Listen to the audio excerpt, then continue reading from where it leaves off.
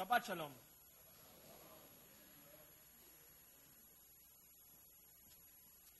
It's good to be speaking again after I don't know how many weeks. Only a few days ago, as you probably know, we woke up to the disturbing news that the police had finally arrested the suspect who phoned in more than 100 bomb threats to JCCs all around the U.S., Nashville included. And I say disturbing because we are talking about the Israeli police arresting a 19-year-old Jewish Israeli living in the city of Ashkelon. Do you know that? In a world filled with white supremacists, with all sorts of anti-Semites, and with people using a twisted version of Islam as an excuse for their radicalism and violence, the wave of anxiety and fear that we all went through in the last couple of weeks came from our midst, from our homeland, from one of ours. And that is so, so, so sad. In a way, it reminds us that at times evil can be closer to us than we would like to think. And that's a pretty hard slap in the face, especially if we are used to seeing the world in black and white, in good versus bad, in us against them.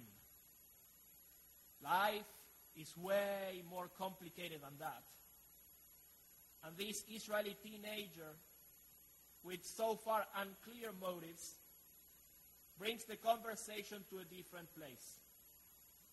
It's not only about outsmarting the outsiders, but about recognizing that within our walls, we have plenty of people trying to harm us, whether as Americans or as Jews. From a different perspective, the upsetting news of this past week is connected, I believe, to the Jewish idea of creation in general and to that famous biblical verse in the book of Proverbs that says, Mavet bechaim beyad alashon. There is a verse in the book of Proverbs says, death and life are in the power of the tongue. So let me explain. Every morning, today included, we begin our tefillah, our davening, our morning service, with Psuke de Zimbra. And the first thing that we say when we pray Psuke de Zimbra is Baruch She'amar Ve'aya Ha'olam. Do you remember? Not that everyone shows up that early, but eventually, once. So we begin our morning saying, Baruch She'amar Ve'aya Ha'olam. Blessed is the one who spoke, and the world came to be. Following God's footsteps, we are told that our words can create worlds and that our words can destroy worlds. That the way we communicate with others can strengthen bonds, and by the same token, it can erase those bonds. It can multiply our relations, or it can kill them all. So with that in mind, think for a second about this Israeli guy. Think for a second about the damage this guy, locked in his bedroom, created with his terrible words and threats. Think about the fear and the anxiety, about the harm, about parents with kids in schools that had to be evacuated. Think about that for a second. But now that you already thought about that, I want you to think for a second about your own use of words, about the way you say things when you are mad, when you are frustrated, when you are sad. Because you don't have to be a really bad guy or gal to say things which are capable of terrible consequences. And the truth is that once we recognize evil out there, Judaism invites us to check the potential for evil within our people and within ourselves. See it outside, check for it inside. Don't pretend that evil is only to be found somewhere outside. Try to see what of that amount of evil, even in less quantities, lives within yourself. Maybe that's why in Purim we speak about taking Amalek out of ourselves. And now, coming Pesach, we speak about taking or getting rid of the Hametz inside ourselves. Judaism believes that we need to work first and foremost in our own selves. So as we come today to the end of the book of Exodus, you might recognize that the idea of creation is at the core of the first two books of the Torah. We usually see it pretty easily with the Genesis and the creation of the world, but it is no less of a reality with Exodus and the tabernacle. Moreover, even though we tend to forget this insight, but it's a very, very important insight, as the Torah unravels, the text seems to be transferring the department of creation from God to humankind. How many chapters the Torah dedicates to the creation of the world? 2. But one was pretty close. How many chapters the Torah will use or dedicate to speak about the creation of the tabernacle? Lots. It's more than one, it's more than 2. We have the second half of the book of Exodus as how you create the tabernacle, and most of the book of Vayakhel, which we will begin to read together next week, as the manual of operations for the thing that you just built. There is a transfer of responsibility and of emphasis from what God creates to what we can create if we dare to. So the first two books of the Torah offer us a glimpse into the tensions between cosmos, in the original sense of order. Cosmos, at the beginning, in Greek, is related to order and chaos. In the beginning, as you know, the world was a mess, but God brought order to creation. If anything, God is making order. The first day, he does this. The second day, God does that. And, it's like, it's a parent cleaning the messy room of his or her daughters, like Jessica does all the time with ours. That is what God is doing in Genesis chapter 1. But then, it was a mess again. And the flood came. Do you remember? Bringing everything back to square one. Again, it's like the parent cleaning up the room of their, daughters. And 3 days later, it's a mess once again. It's like, so we go back to square one. That ongoing tension between creation and destruction continues throughout the whole of Genesis, with the Tower of Babel on one end and Abraham on the other end, with patriarchs devoted to God on the one hand and dysfunctional, almost on the verge of collapse type of families on the other hand.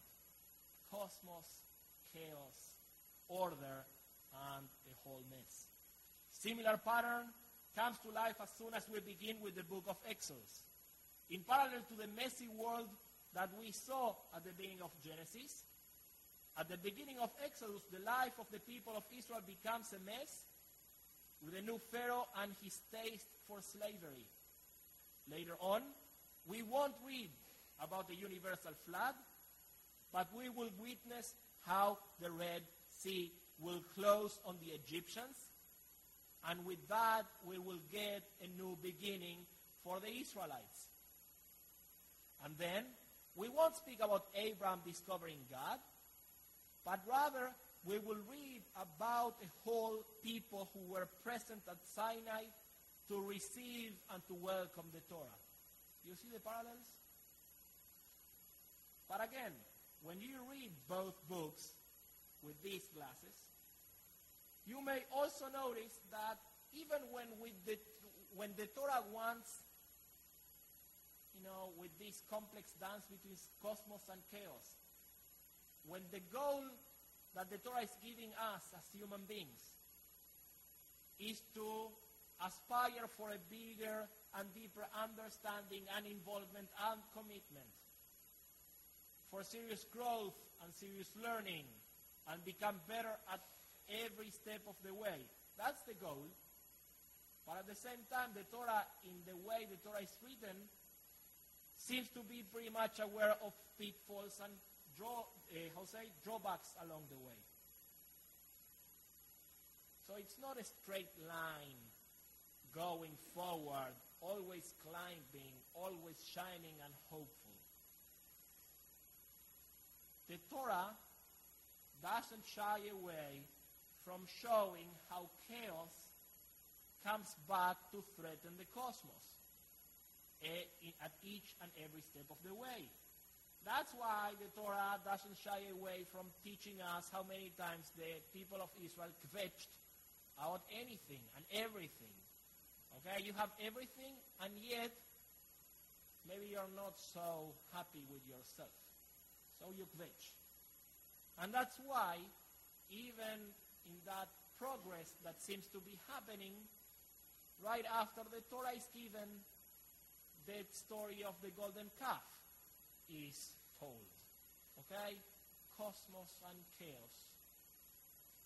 Cosmos and chaos. Again, it seems as if the Torah is telling us that we should hope for a better future, but that the road won't be easy, it won't be inevitable, and it certainly won't be lacking major obstacles, starting with our own selves.